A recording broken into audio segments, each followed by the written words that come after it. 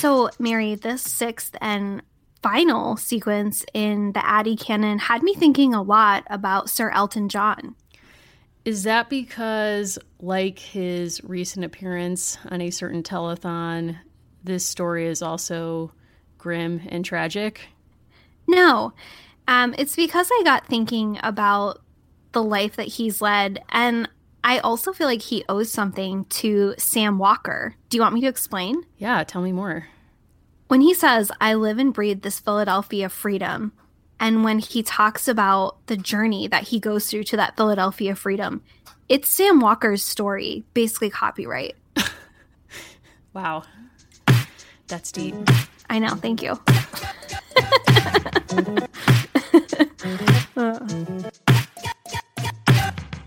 Welcome, everyone, to American Girls, the podcast. This is the podcast where we're reliving the American Girls series book by book.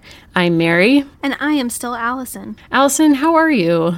You know, we're making it through the quarantine, right? We are going on some number of weeks now. We're both still lucky to be working at home, right? Still at home. Yep, still at home. So far as I know, still at home. Still at home. You know, been watching some things, been reading some good books, so that's been helpful. Kind of excited to round out our journey with Addie today. Same, honestly, same. And we should say we also really enjoyed getting to talk about an equally uplifting topic, the Titanic, on our most recent Patreon episode. So thanks to everyone who's checked that out. You know, thinking about the Titanic Historical Society has just lit me up inside for about the past week. You know, it's given me a whole new level of something to aspire to in terms of like a future for myself. Mm-hmm.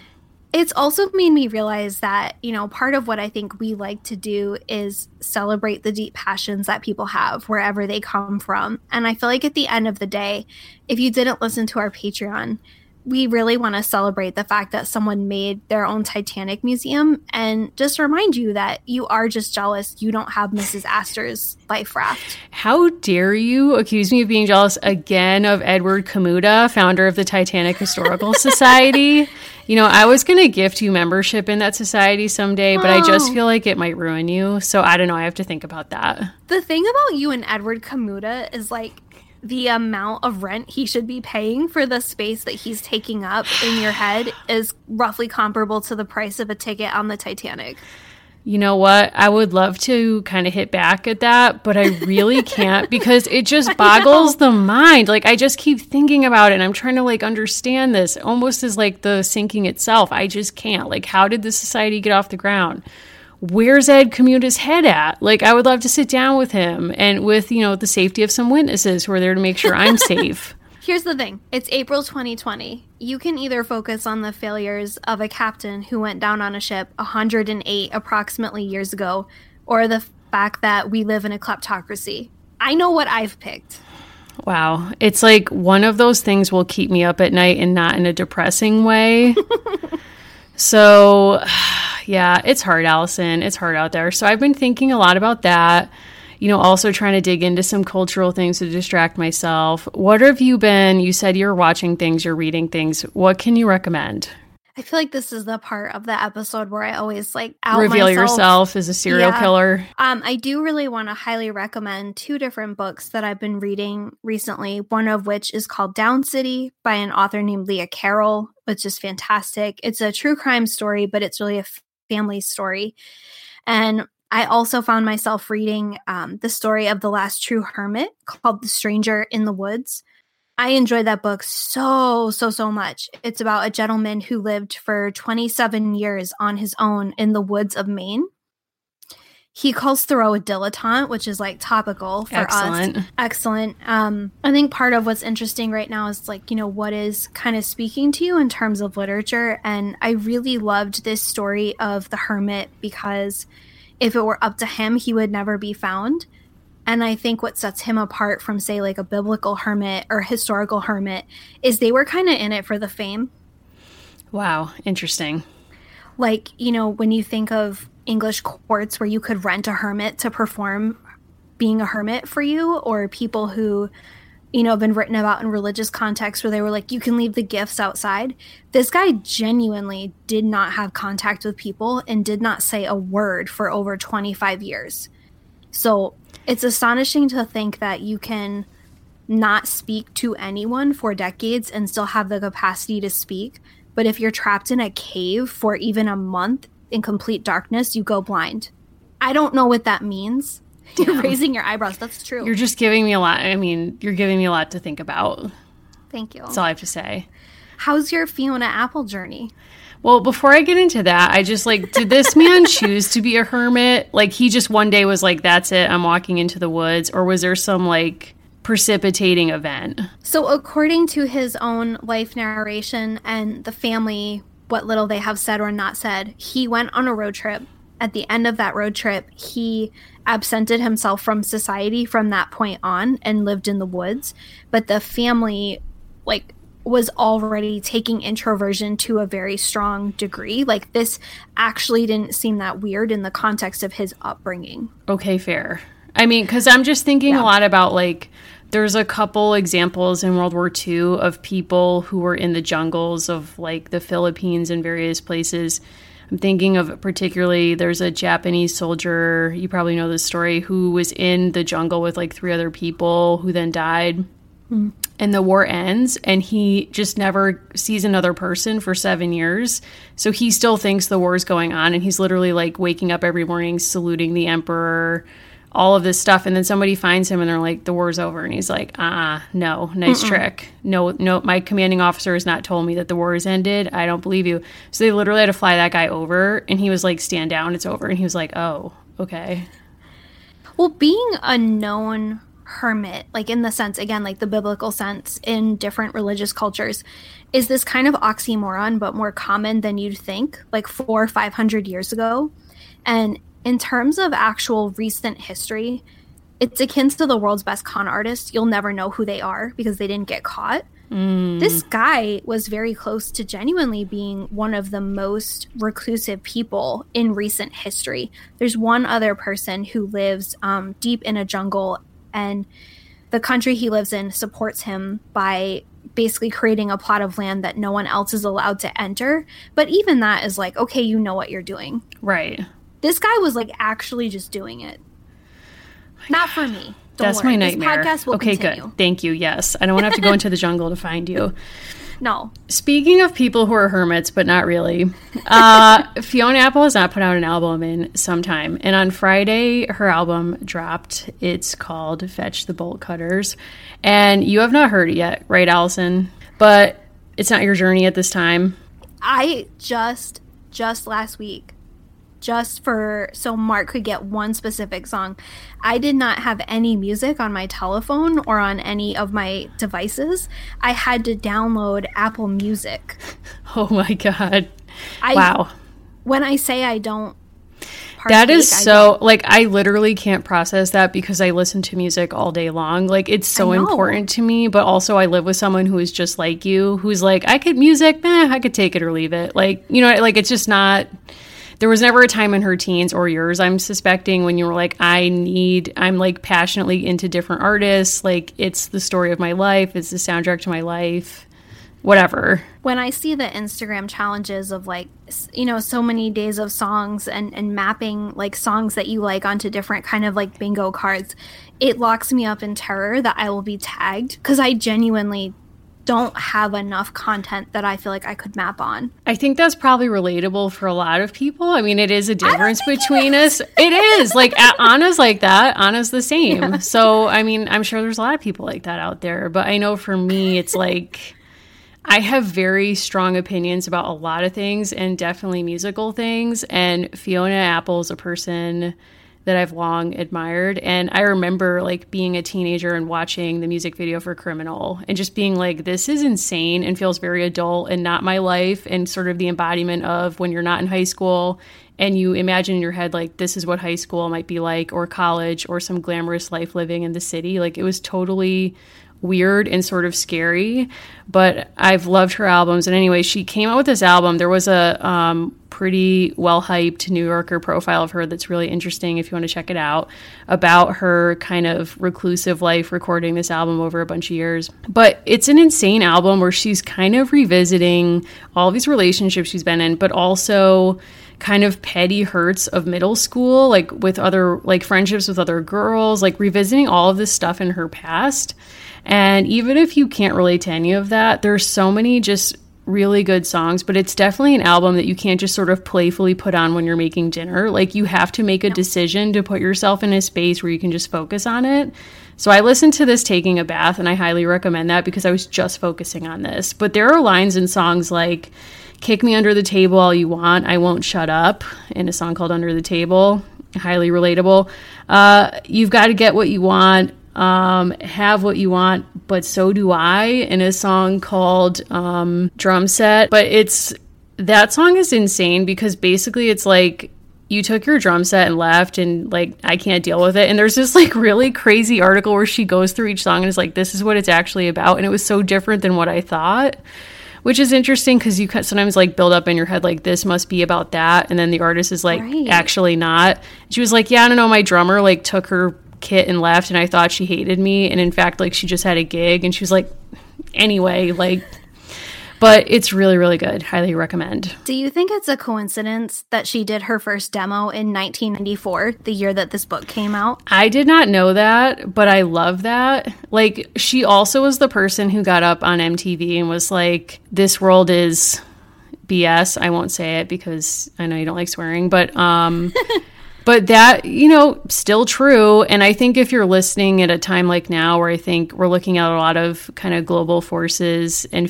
people feeling betrayed by capitalism, by the people on the news saying you should go back to work sooner so that I can make more money, things like that, this might be a particularly resonant time to get into Fiona Apple, who has kind of been on to all of these things seemingly since she was a teen.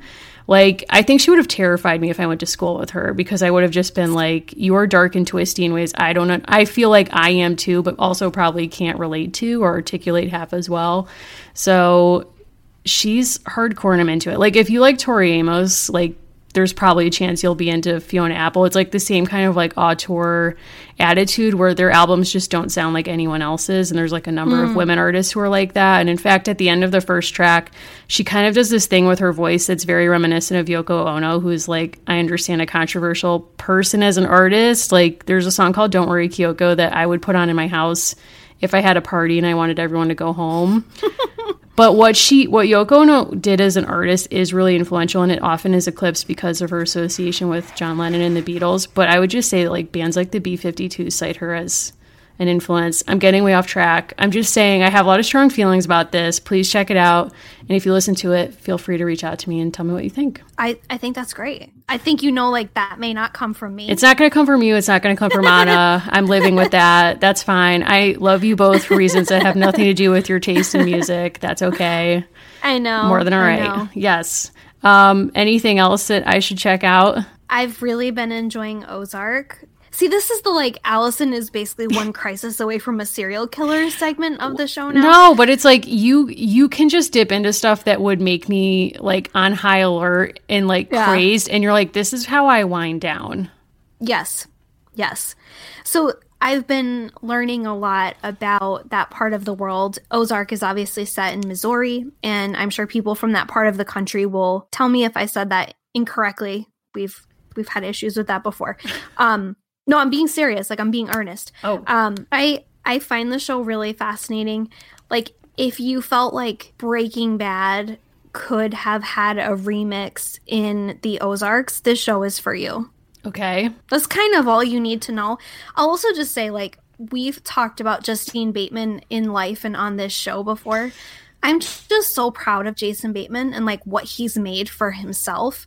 I think, and I mean this genuinely as a comment, I think few actors have better command of, like, he knows exactly what his range is, which is why he plays the same character in so many things.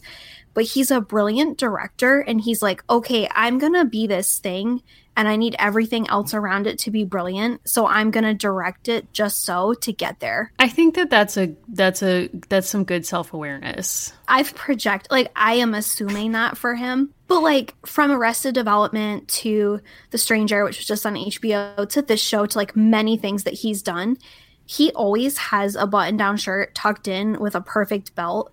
And he either plays like an accountant or that type in everything, but it works because I really do think he's a brilliant director. I'm not just saying that. He puts himself in these very different contexts with a great ensemble. Like, he knows what he can do. I think in a way, it's like, not to bring this back to music, but he's married to Paul Anka's daughter. And it's like, whew. That's what Paul Anka is. Like, Paul Anka was like, I'm never going to be hot, and I'm never going to be, like, writing a controversial song, but I'm going to write those, like, solid songs that are going to earn a lot of royalties, aka My Way. So it's like, there we go. It's a brand. It's a trend. It's working.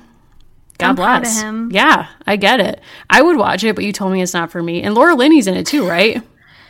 She's a revelation. I love her. Like, she's one of those people where if she's in anything, I will watch it. I don't care. Even her intros to Masterpiece Theater, I'm like, oh my God, man, you're doing amazing work. Good for you. Like, the ways that she delivers those intros, I'm like, you know, in the Academy. It's excellent. It's excellent. I'm with her. Her Abigail Adams, like, I can't talk about it. If you love this show, Ruth Langmore would make a great American Girl. That's all I'll say. But see, this is what you do, where you make me then want to go watch it to identify this, but then simultaneously you're texting me and you're like, I'm watching Ozark, it's not for you, don't watch it. And I'm like, what do I do? Okay. Yeah. Well, I mean, it's not that you wouldn't like a lot of elements. I think there's like a certain kind of violence to it that is overwhelming, to be honest. Like, I never watch more than 2 episodes at a time. That's fair. Okay. Yeah. So I'd have to be in a certain kind of place for that, but... I think so. All right. I will keep that in mind. Thank you for that. I think if Addie were watching, she'd be like, I know American history is violent. See my previous 5 books. It's true. It is true. I mean, are you ready to wrap up the Addie story? Are you ready to get into it? I'm very ready. Let's do it. This episode is brought to you by Podcorn. Podcorn is a marketplace connecting podcasters to advertisers for native podcast sponsorships. What does that actually mean? Well, for our purposes, it means that we don't have to run ads on our show for products and services we don't believe in. We take this community really seriously, so we've in an ongoing way been trying to match with products that actually meet our mission and our values and are things that we're proud to support. So Podcorn has been a really wonderful service where we've been able to log on to their site and find a bunch of advertisers who want to work with us that we're excited to work with as well. If you're a creator and you're looking for brands that you might want to work with, Podcorn is a great option. They have a marketplace mission to give podcasters transparency, creative freedom, and control. And you never give up exclusive rights to your podcast. Click the link in our show notes to learn how to sign up and to learn more about Podcorn. That's right. So just head over to podcorn.com and get started today. For her.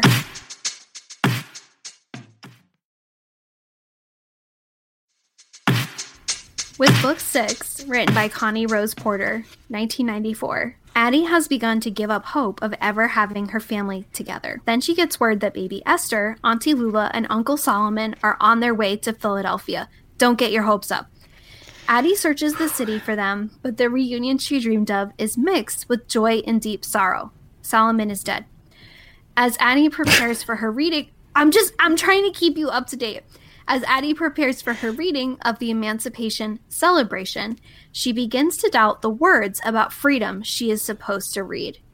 Mama reminds Addie that their family will always be together as long as their love and courage live in her heart. Would that it were that we read this book. Wow.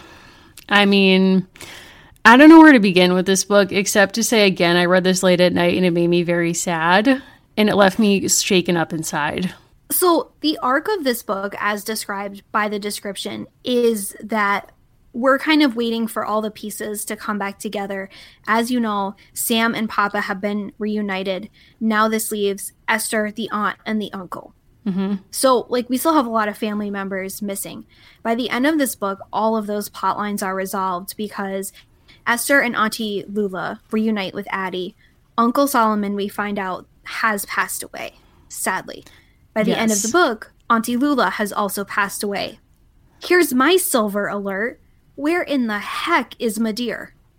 Okay, thank you for saying that, because I literally wrote in my Post-it notes, where the heck is Madeir? Yeah. Queen of this series. Like, I'm sorry, we deserve to have another Madeir check-in. I was writing, I was like, okay, for all of the emphasis on who we need to reconnect with, I was like, we've had a lot of people that I loved drop out.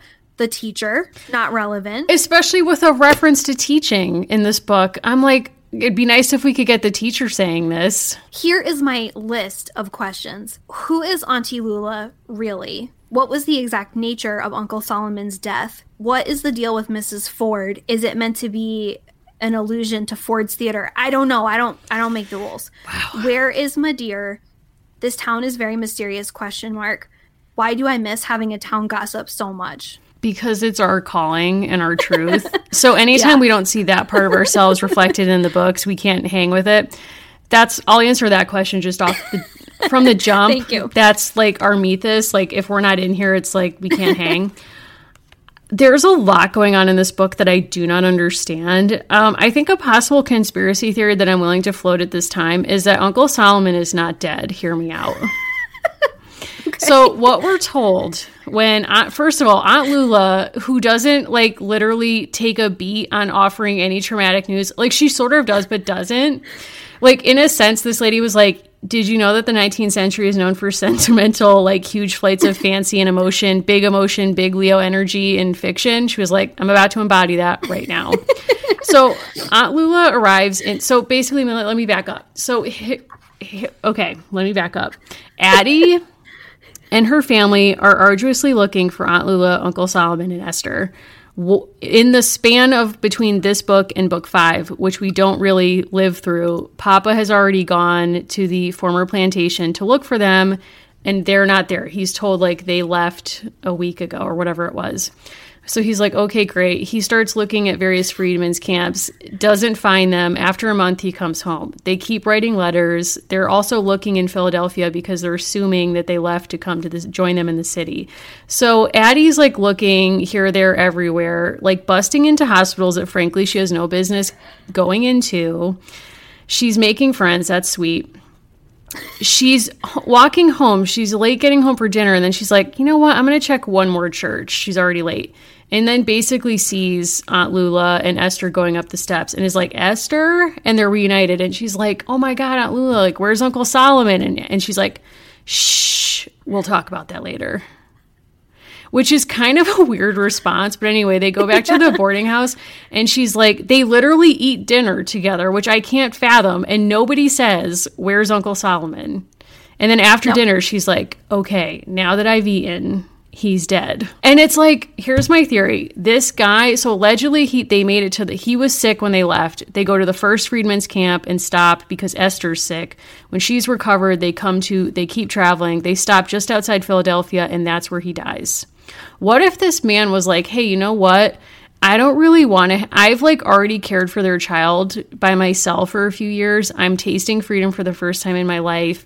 I'm doing my own journey on this one. I'm out of here. And he's like, Aunt Lula, the least you owe me is to tell these people I'm dead. Do you think? I'm just saying, is that possible? So something I was puzzling over quite a bit and like not a biblical scholar. Wow. What a preface. Okay. So when you hear all of these names, you have to wonder what it means. So Solomon means peace, right? Sure. Or it's related to the word peace. Okay. And then Lula, her name is related to female warrior. So we have these two dueling forces that are traveling north. Peace survives. No, sorry, peace does not survive, which is symbolic, but this female warrior does. Oof. So, because when you look at Esther, when you look at Sarah, you look at Solomon, you look at Samuel, you look at all of these names, they're all biblical. Like they all have these ties to like kingdoms and biblical names.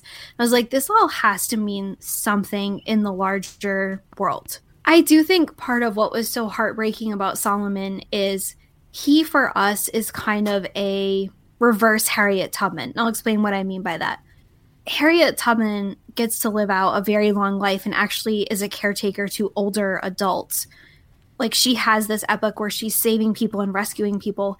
Solomon's life is all about rescuing others, and then there is no one to rescue and save him. Yeah, totally. And it's awful. Like he actually does not get that. I think it would have been too neat to have everyone reunite perfectly. By the same time, there's never like a super clear explanation about the nature of this very elderly woman being her aunt. Do you understand what I'm saying? Yeah. And I mean, that's less of a problem for me because I feel like with kinship networks, like that sort of makes sense that you would just sort of use those labels. Like I know in my family, I'm related to 1 million people. And if I don't understand the semantics, I just say, oh, that's my cousin. And nobody questions that in my family. And I didn't realize that was strange until like people who don't operate that way were like, wait, are you actually related to that person or not? And it's like, well, that kind of doesn't matter at this stage, but technically, yes. So I feel like there's a kinship network that they've just accepted as like, we are related, but you're right that we've never had it spelled out. Like, are they actually biologically related in the same family? Or are they just in a kinship network where these kind of terms are used to kind of denote respect or intimacy? But I also think it's strange that like the timing of the deaths is really dramatic in a way that almost took me out of it. And Aunt Lula's death was particularly dramatic because we get a deathbed sort of scene that's like kind of asking Addie to reckon with the fact that not everyone is going to be able to enjoy freedom in the same way or for the same amount of time. And just the sadness that comes with knowing that Uncle Solomon sacrificed probably the remaining like bit of his health or strength to help get Esther restored to her family and then doesn't get to enjoy freedom. And she basically says of Solomon, we don't all make it where we want to go in life. We start our journeys and have our dreams and hopes, and sometimes other people have to carry on with them when we can. And that's on page 44. And it's like, that's extremely sad.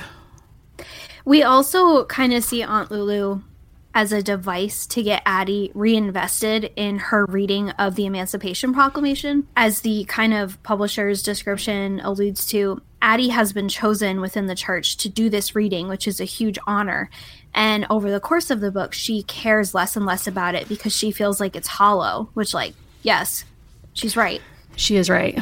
And when we get from this same deathbed scene, Lula is explaining about the death, and she says, Uncle Solomon celebrated his freedom back when President Lincoln signed the Emancipation Proclamation. You know the masters didn't pay that proclamation mind because the South had broke away from the North. But when Solomon heard about it, he came into our cabin and strutted around so proud and happy, and he got down on his knees and thanked the Lord. And then she starts to cough, and Addie has to give her water. So it's like she barely gets this out. It is an interesting point because I think that story is doing two things. It's getting Addie reinvested in this document, and it's also pointing to the fact that it was recognized as a dead letter in the South because they saw themselves as a separate country. Right. And I think something this whole series has kind of played with, I think really brilliantly, is literacy. Mm-hmm. When they are writing and sending letters, Addie is really the one that is in charge of that. Like a letter comes with details about Esther and Lula, and she's the only one that can read it, and everyone's like huddled around. By the same token, like her father has to go back south and to navigate all of this not being able to read. And you think of the trauma of a moment where like people have heard a rumor that there's a document that gives them freedom, but they don't know how to access it. And people who can read are keeping it from them. Like there's so much happening with that. Truly. I mean, I think it it kind of takes us back to discussions we had on episode 1 of this Addie book series of thinking about what freedom looks like for different folks, and this idea of like freedom could be a polka dot dress if like the economic power to buy your former owner's clothing is a sign of like the measure of your freedom after the war. But in some cases, it could be like being able to learn how to read in Philadelphia for Addie and to be able to teach her mother and go to school. But again, we see in this book how complicated that is. So we have this like generational difference. Like you sense that this struggle is going to be generational. There's that line from Martin Luther King Jr. that's like, I may not like get there with you. I might not be with you when we get to the mountaintop, signaling that there is a generational almost like torch passing, that when equity or equality happens, not everyone may be able to enjoy it, but also this like sense that it's not equal amongst all people, even free people of color. And we see that in the kind of B storyline that runs throughout this book about Sarah and the fact that Addie is really wanting for both of them to aspire to be teachers and continue on with school. And then almost immediately, Sarah has to stay home and help her mother wash clothing because it's literally the only way that they can survive economically. I think it was so concise and symbolic and just like very well done. The first like 5-6 pages of this book, Addie and Sarah are sort of in conflict because Addie is so upset over the fact that Sarah will not continue schooling. And it kind of disrupts this dream that young people have about all kinds of things. Like, you know, when I was super young, like I wanted to be a florist, and it's like, oh, you and your best friend are going to be florists, and what? You're not. I wanted to be a florist. I didn't know that about you. You know, and you have these dreams, and you know hers are better formed because she's 10, going on 11 now. But this dream that she has of her and Sarah doing this thing together is being upended, and at the same time, they're making these deliveries, and Sarah's feet are like freezing. Mm-hmm. And Sarah is so cold, she's not really navigating the streets well. And Addie kind of has this 10-year-old humble brag where she's like, oh, well, I know it so well, I can show you. And there's a scene where Sarah is shoving newspaper in her boots, and Addie's kind of not helpful. She's like, well, it's not really going to make you any less cold. You need to... She and Mrs. Porter... She's like, but you need new boots. Yeah. But it's this kind of fascinating moment of like, they are starting to diverge even that young. Right. And I think Addie, in a very like age appropriate way, is trying to articulate the differences she's noticing from like the maturity level of a 10-year-old, which is sort of noting the difference and saying, why is this happening? It's not like, why don't you just go to school? Like, why can't you just keep going to school? And not appreciating that there's this economic difference, that at her house, she has now 3 adults who can work to support their family. And Sarah doesn't maybe have that. We don't really know like what Sarah's family life really looks like or what their situation is. But, you know, that not everyone is starting off from the same place, even if they have sort of similar backgrounds or backstories. And yeah, I mean, there's just a lot of disparity running through this book, or kind of eye-opening sadness about the reality of what freedom will look like for Addie. So I think you know, if you think about Addie as an intersectional figure, right, a person of complexity who also has different identities that intersect with one another and combine and in some ways compound her problems.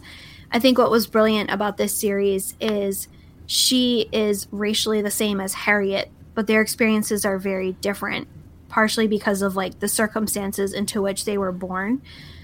I think this book, out of everything we've read so far, is a critically important piece on like, one, her experience being an African-American girl. It's also, I think, the series that hits the hardest thus far on being poor. Like, I think very significantly, this book is about the challenges that she is experiencing specifically as a girl who is poor, who has friends who are struggling. And I think that came out in earlier books, but that very kind of tender moment where Sarah is practically limping around the streets because her feet are so cold. Addie goes back inside and her feet are also chilly. And she has this moment of reflection where she says, wow, I wonder how much colder Sarah's feet were. Her boots aren't even closed up. Yeah, it's really just, it's haunting in a way. And I think that this book doesn't blunt as many edges as some of the other books do about even the harsh realities of the other characters' books who we've read and journeys that we've gone on. I'm trying to find the page, but there's a quote here where there's a major kind of play to have Addie say, okay, I'm seeing the realities of people's lives. Like, she sees her brother walking down the street with one of his sleeves pinned up and thinks, wow, like, freedom at a high cost for him personally, you know, Yes. to get to this place. She's going to Sarah's house and talking with her mother about the fact that, you know, they don't have freedom for them is limited such that they can't even think about whether or not Sarah can go to school to be a teacher because they have to pay the rent tomorrow. So they have to think about that and so on. And Aunt Lula and Uncle Solomon, etc. But so I think that then the retreat to have Addie say, like, you know, it's really important that we think about hope. And I'm trying to figure out where that is. I think it's at the end of the book here. All right, maybe I'm not going to find it, but there's a scene where people talk about hope with Addie, and they're like, this is what you kind of need to hold on to get through difficult moments like this, where it seems like the freedom that we've attained doesn't really square with the reality of our lives. Mm-hmm. And it just makes me think a lot about kind of how hollow the promise of hope can be if you're living in poverty, if you're a Black person in this period living with, you know, all kinds of injustice. But also thinking about our own times, like, so much of what made Barack Obama appealing was that he was running on literally the phrase, the audacity of hope, and how that could be something even across race, across economic boundaries that people could buy into to kind of revitalize or reinvest themselves in an American dream that often had little space for them. And, you know, I know that there have been some critics of Obama that have kind of pointed to the fact that, you know, that wasn't always necessarily true of a lot of his policies per se, or that, you know, it was palatable rhetoric, but how do you make that real for so many people? And it just seems interesting to read back on this book with that rhetoric in mind, which certainly, like, the first readers of this book didn't have. I did a conversation with this woman who's brilliant. She's at Brown, and her name is Maya Gamble Rivers, and she does a lot with teenagers about how they can feel empowered by history, but also have a more realistic view of American history. And she does sort of like extension trips with high school students from Rhode Island, where they investigate the freedom rides in the places where they happened, and they travel to the South. But she was talking about how you can equip people with knowledge, right? Like, you can tell people this street that you live on, or, you know, this institution you attend, or this middle school is named after a person who made their fortune from slave ships. And then she talked about how if you leave young people with that, you're not giving them any tools to actually grapple with it. You're basically, and I think about this with a lot of academic studies, and it's not an exclusive problem to that. It's like, you're dropping this information on a person, but you're not talking about how you can evolve as a person to have the grace to deal with it. Mm-hmm. Because that's obviously the billion-dollar question. Something I think that this book does well is Addie has basically come to learn that the Emancipation Proclamation has a hollowness to it.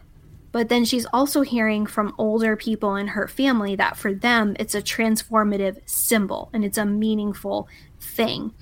And when she actually gets up to read it, she kind of has these mixed feelings, and then she starts to say the words. Her voice was loud and clear as she read, with the words that had changed the lives of everyone she loved. What I like about this book is, like, she also has the consciousness to know that that's not exactly true. Mm-hmm. But there's also a lesson there of, like, legislation does change lives. Like, you can be very flip about things, say, like, oh, you know, like, this or that amendment didn't really change anything. And I think there's a usefulness to that critique. By the same token, like, that document created a door where resistance could be more powerful. And oddly, like, this book gets that. I know I was not taught that. I know that I was taught, because it was so ingrained for so many years, the Emancipation Proclamation freed enslaved people. That is, like, how I understood it. I did a History Day project on this document. Like, I cared about it a lot. And so I've, like, read all these books. I was very excited about it. And I think when this book was written, the consensus was not like, oh, well, you still have to talk about resistance. You have to be... It was that this document freed people, even though that's objectively not true. Yeah, and I think part of where this kind of gets perpetuated is it's like you want to read into the past what you wish it said.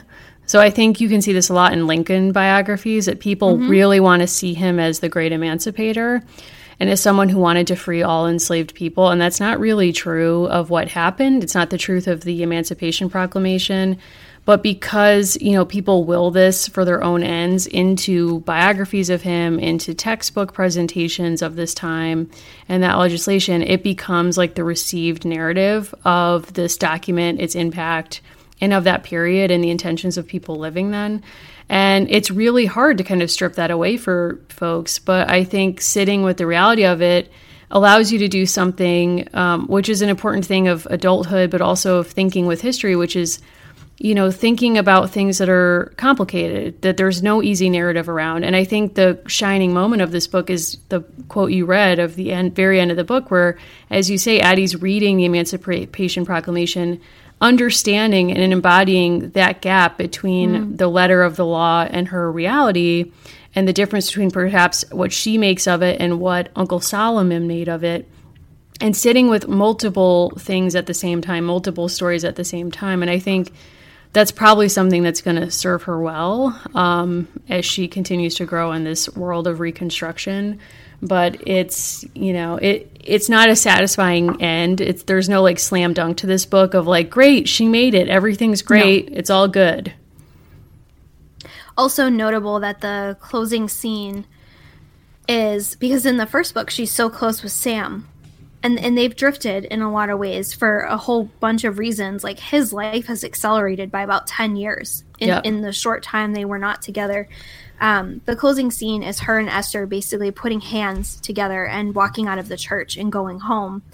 And Esther is like a hugely important symbolic figure, not just for her specific actions in the Bible, but Esther is also kind of a symbol of exile, which I think is really interesting because in some ways, they're not going home. They're not going to the place where they're from. They're going to, in the way that people have chosen family, they're going to a chosen home. Yeah. Like their family worked land in a place for obviously generations. Like Uncle Solomon is mad old. That's not their home, right? Because they're dispossessed from it.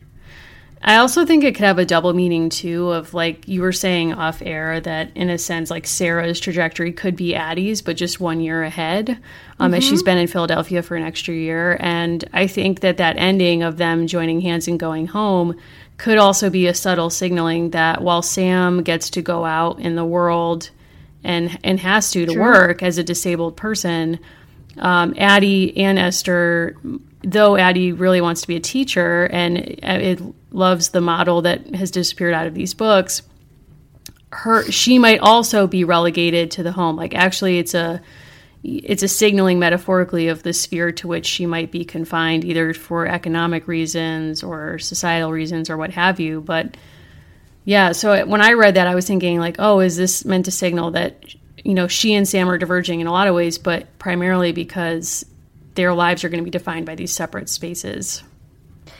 That's very true. And to think of, there's been so much great scholarship on specifically the women, the way that Black women were sort of forced into laundry as an industry. And the way that, I'm thinking of the very last few pages, which we did sort of make fun of the Kirsten books, where like the end of Kirsten books for some reason were like a ripped open Sears catalog of like, here's all the domestic transformations that are going to happen in the next 80 years. Addie's books also clue us into things like laundry were not really done by machines until very, very, very recently, because generally people of a certain class and race could pay African-American women basically nothing to do it for them. So it actually really didn't make sense to invest in machines when people were doing it by hand for almost no money, because they were so disenfranchised. It was like very difficult to strike and demand more. So no, I think you're absolutely right. So do we want to get into the peek into the past of it all? Because that was actually really interesting in this book. Yes, it was. And I did just want to say one more Sarah fact, because I'm going to miss her. I'm going to miss Sarah. I liked her as a friend. She loved hard. She did. What's so interesting is Sarah is one who doubts in the Bible. And I think that's like so fascinating, because I think the way that their friendship has played out, like from the beginning, Sarah has been this cool kind of voice of doubt. Like when Addie is so eager to get into a friendship with Harriet, or Addie is like, we can hop on the streetcar and no one will know. Like, I think Sarah has all this amazing symbolic importance, right? Yeah, and also biblically too, like in a purely platonic friendship way, she has to be okay with her partner in crime, Addie, kind of having relationships or friendships with other girls in the class, like Harriet, and knowing that ultimately Addie will be loyal to her. And that's also, I think, pretty easily mapped onto Sarah's biblical trajectory. Yeah, and I think in a sense, like Sarah also has a lot of faith, even though she doubts. I think she's doubting that they will be delivered of, you know, like having a son and so on. But ultimately it happens. And I think in a sad way, it's like we don't really know if it's going to happen for Sarah in these books. No, we don't. And in fact, like the sadness is that she likely won't. And we know that. And she knows that. But Addie still is waking up to that fact. And I didn't want to like be a Sarah about this, but the reviews of this book, basically the range is from definitely cried to a little too sad. I didn't cry, but I was pretty sad. Like, I wouldn't read this book before bed if I had it to do over. Although the peek into the past of it all was interesting because I think our discussion of the book kind of highlights that it's not an easy narrative of progress. Like, this is not a story that's like, good news, everything for Addie and her family is constantly getting better and it's only going to keep getting better from here. It's like, no, this is our lives. Like, this is what it's going to be. And it's not always going to be a story of wins. It's going to be complicated. Not everyone gets what they want in this life, to paraphrase Aunt Lula. Peek into the past feels very different as a vibe. Like, where did you come down on this? I mean, we use this comparison a lot, but it really, the 6th book of the series is always the Billy Joel Peek into the Past. Yeah. Because it covers 19 topics in 4 pages or 5 pages. Yeah. And I think the challenge is how far into the present are you trying to go? The saddest thing about this to me, I'll tell you the truth, the saddest thing about this peek into the past, it went just about to the March on Washington for Jobs and Freedom, which is the famous march where Martin Luther King Jr. gives his often misquoted speech. And it also talks about his assassination. So it goes over 100 years. What made me really sad about this peek into the past is I could almost feel the panel that contributed to it saying to one another, this could be the only time we get to include any of this stuff. And that made me really sad. And that's all I could think of was they felt like they had to go from Reconstruction to the 1970s with the assumption that is not wrong, that there would not be another African-American character to carry this information to their audience. And that's too bad. Well, I mean, we have Melody, and we haven't read her books. True. So I'm hoping that we get some of that. But I do think what's interesting is that I think that's a really powerful point. And I think, like, Melody. I'm sorry, Molly. No, I said Melody. I forgot about her. It might be. But she's like only a few years old. She's very new-ish in the franchise and certainly to us. But I think in both books, too, I'm wondering if the panels that put this together were also forced to not only cover a huge span of time and tons of material, but to also kind of flatten the narrative, to not reveal in ways I think that the books actually do tackle, that there's more than one way of thinking about the politics and realities of your life as a free Black person in Philadelphia in this period. I don't see that difference of opinion allowed in the peek into the past. Like, we don't really have even, like, the Booker T. Washington versus Du Bois kind of debates that clearly drawn out. And I'm sure that's because of the limited amount of time and material, but also for this material. But also, like, when we're talking about Martin Luther King Jr. at the end, we don't have a sense of Black power, of Malcolm X of it all. Like, that there are ways of wanting a seat at the table and also, like, wanting to upend the table. And maybe that was too radical for American Girl and they just didn't want to go there. But beyond that kind of like choice of narrative to share at the end here, I also think that what made me the most sad about this was thinking about if we were hired as part of a group to revise this to reflect everything that's happened in the years since.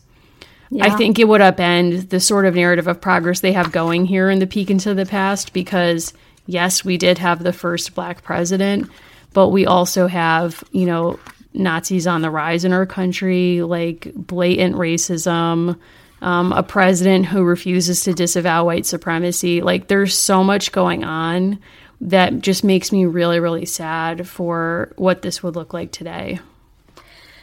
I think, to add to your point, when I was thinking about like what I was taught, this 5 to 6 page segment is really heavily focused on civil rights. Like, if you had to name a theme, I would say the theme is civil rights and African American history. I think one of the disservices of our education from the 1990s was, on the one side, you had this emphasis on girl power, right? Like believing that you could, right? Like, put your overalls on, girls. Like, you can do it. You can wear a beret. It looks good on everyone. You know, those kinds of issues. True. But on the other side, I feel like civil rights was always taught to me in past tense. And I think about that, and I think about the 1992 Americans with Disabilities Act, which is probably like one of the most important civil rights pieces of legislation in our country's history.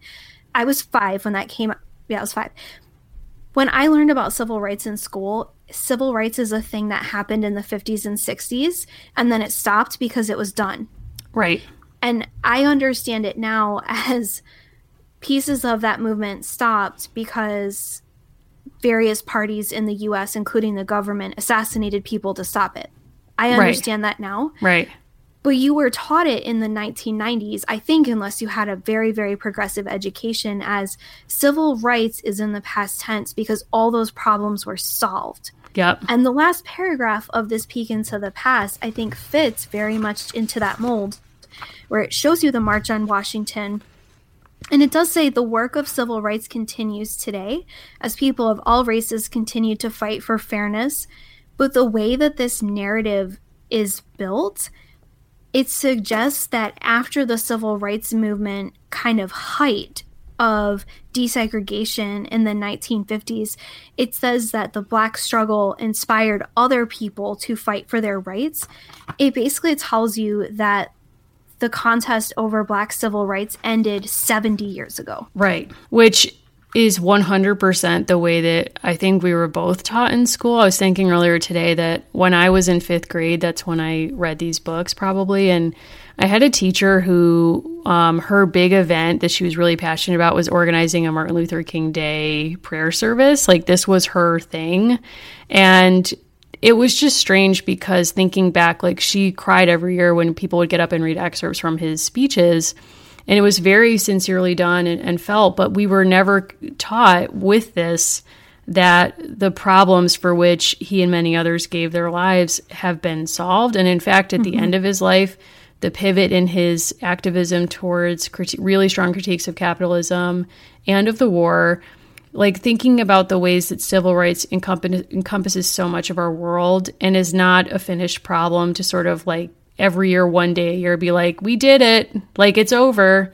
And I think that's what makes even a lot of pop culture stuff that's coming out right now hard to take because it's not past.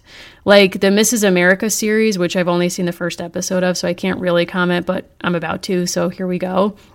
But it's framed around Phyllis Schlafly, can't say her name, and her activism to prevent the passage of the ERA, which has still never passed. And, you know, in the book, they talk about the passage of the 13th, 14th, and 15th Amendments, which she and others would say makes the ERA irrelevant because everyone's protected under those.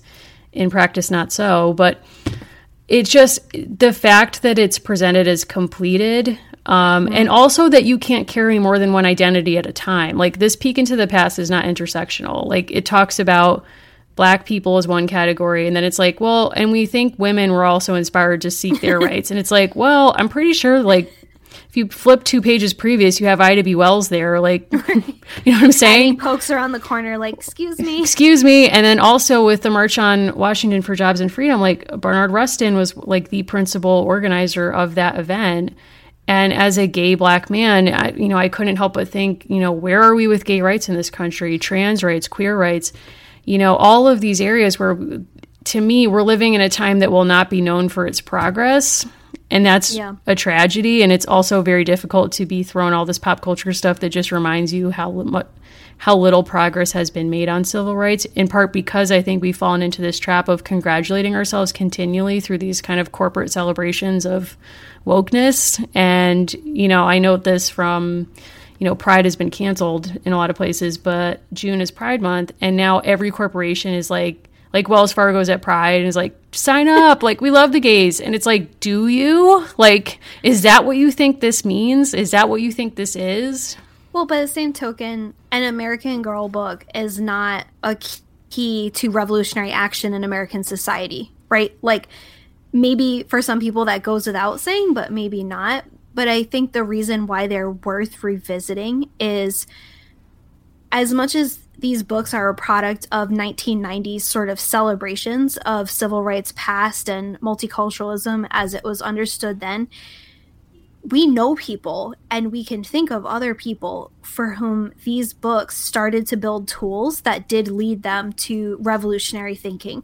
And I think 100%. that's the challenge. Like, when people say, like, oh, you hate Felicity, we don't. No. We understand it. Like, we really don't. But also the piece of, like, if we didn't think there was enough here that was worth talking about, or if we ourselves did not get so much from these, you wouldn't bother, right? Right. Like, the way that this essay is written is very much of 1994. And again, I think it's very much an essay by committee where people are being told, like, this is it. Right. Like, and you also have to hit points that, let's be honest, that the American Girl parent readership base is going to recognize. Yeah. I think today, and I'm so interested, like, to put Melody in conversation with what's happening in Flint and Detroit. I think if you revise these peeks into the past, they would do really well. And I think today you would end with Black Lives Matter and Little Miss Flint. You would have to. I mean, I think that's exactly right. And I think it would be interesting even, as a community for us to, like, sketch out a peek into the past, like maybe even do like a mini syllabus. Like, here's what we think the peek into the past today would look like, and put some stuff together. Like, I'm willing to do that. We can maybe put some stuff together and have people contribute. But because I do think it's important to sit with, and I just keep thinking about that photograph I love of the little girl looking at Michelle Obama's portrait in the National Portrait Gallery, and thinking about, like, that, if that reader received Addie today, right, what would it mean to her in a different way than if, someone who received it in 1994, and how would the kind of framing of American history be different for her as well? And I think that you're right, that those would have to be foundational points to hit. I don't know how you look at that picture and, like, I guess if you're a white supremacist, but, like, I don't know how you don't feel something. Yeah. I cry every time I see that photo. Not kidding. Like, it moves me so much. And, it just makes me sad because it's like that little girl doesn't know yet, like, so much of, like, the trauma and issues we have in our nation's history and in our present that, like, we're working to address. I don't know. It's a dark time. It's a grim time to be reading this book, I guess, or maybe it's catching me in a kind of morbid mood about it all. But yeah, I don't know. I'm trying to sit with the hope that Addie was, instructed to kind of live with at the end in this book, but it's difficult sometimes, it's difficult. And I think what's good about it is they don't shy away from that. Like, Addie is a person who has internal conflicts. Yeah, and I really like that. I think in some ways, I think the people who created Peek into the Past for this book were held to a much more strict guideline than Connie was, perhaps. Or, like, Connie sort of was just so nuanced about how she did this that she could give us all these different emotions and complications and moments of not knowing, and end the series with that, which I think is actually a really strong move in a way that's not, any of the other endings we've had so far, that kind of moves for an easy. It would be easier to end this with a moment of, like, total happiness. Every plot line is, easily resolved. But instead, we have this, and it's difficult, but I think it's real. Agreed. Yeah.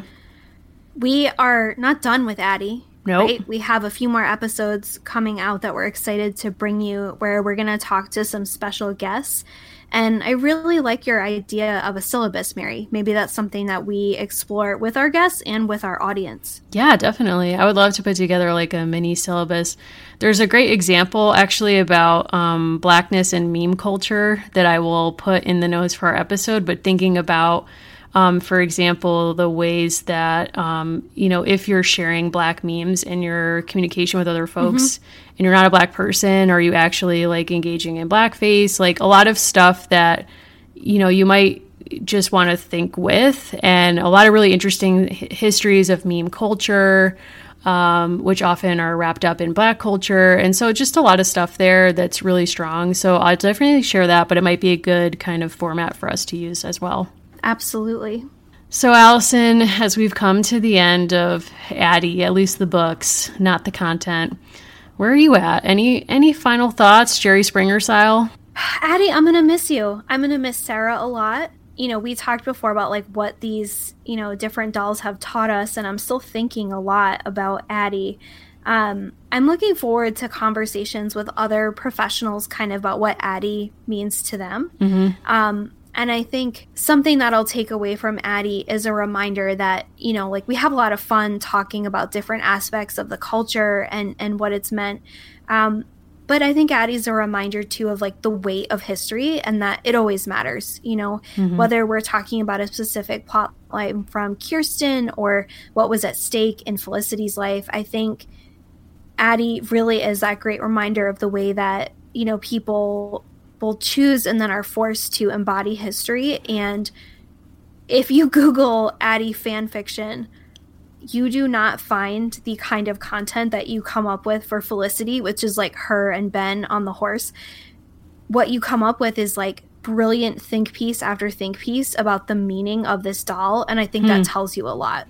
Yeah, I think so too. And I think, even the pieces that basically say, as a young Black woman reading these books, Addie was bad for me and here's why. Like, you learn so much from those pieces.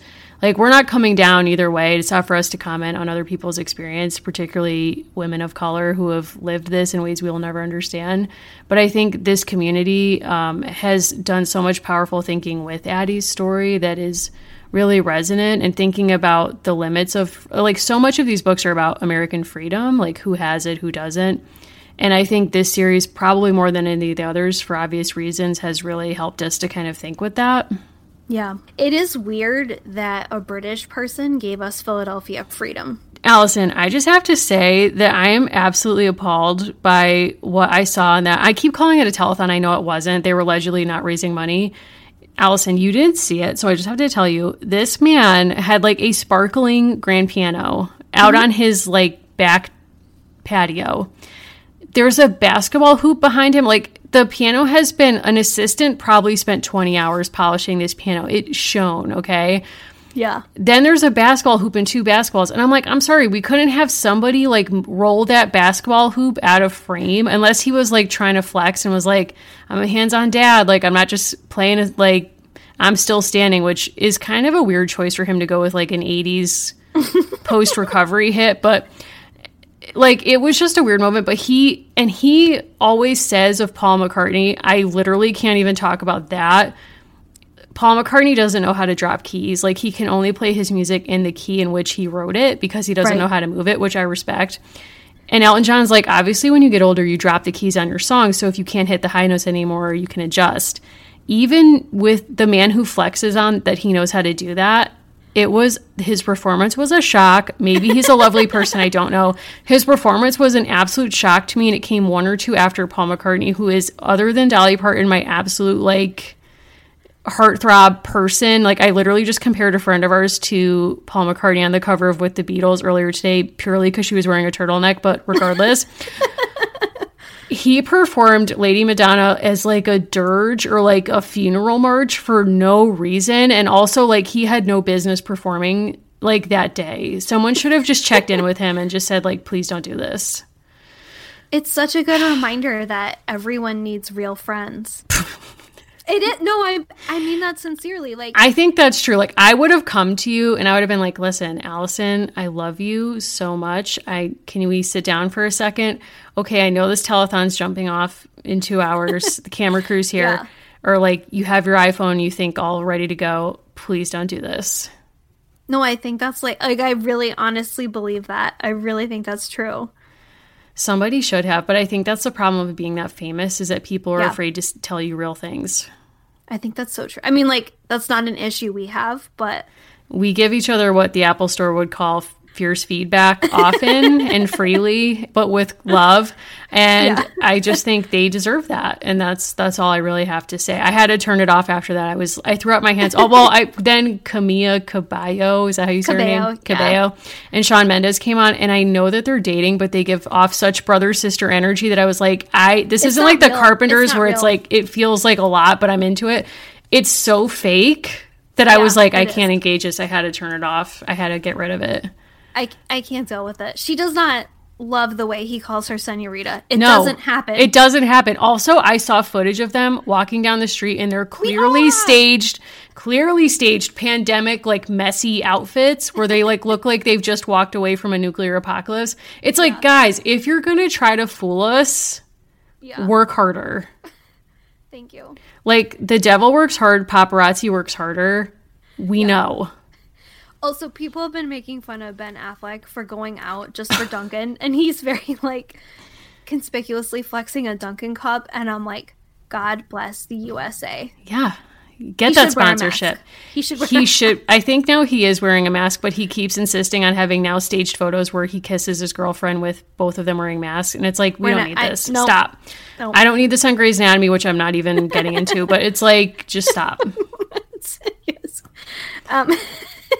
Please stop. If people want to find you and tell you what they think is happening between Shawn Mendes and Camila Cabello, Let me tell you, absolutely nothing is happening between them, Allison, for reasons I won't get into on this show. I have many other theories I'm not going to get into, but like, but if they know, Yeah, how okay. should they reach you? if they want to reach me, and just know if Elton John is listening, I don't want to hear from you. Just putting that out there. Also, before I give my handle, I just have to say, Allison, last week was the anniversary of the Emancipation of Mimi album being released, and I didn't hear from you at all. Didn't get a card, just saying. I'm sorry. Are you? Think about that. I also sent you Glitter, which I found on YouTube, the album, and like literally no one in my life is happy about this but me. So I'm Mary- just sitting with that. So I will watch Glitter with you and our Patreon fam. Like, I will. okay. How I mean, about I for have Pride it downloaded. Yeah. Okay. For Pride Month. Thank you. Finally, somebody. Wells Fargo, the non-Wells Fargo sponsored Pride event for AG is watching Glitter. Thank you. Okay. I promise. All right. Thank you. Now that you've given me that, I forgive you. I'm willing to move on. Thank you for accepting that feedback. And if anyone wants to talk about Glitter, not Shawn Mendes, you can find me on Instagram at Mimi Mahoney and on Twitter at Mary Mahoney123. Now, Allison, you've received a lot of feedback and you've responded positively to that. So I just want to thank you for that. And should anyone want to give you their own feedback, where can they find you? You can find me at Allison Horrocks on Instagram and on Twitter. You can find us on Twitter at A Girls Pod, and we're on Instagram at American Girls Podcast. You can also visit our website, and that's where you'll find more information about each of our episodes, maintained and curated by Anna. And you can also take our survey. We thank the nearly 700 people who have already taken it. You are awesome. Ooh, thank you. And from the bottom of our hearts, we really do appreciate you supporting the show.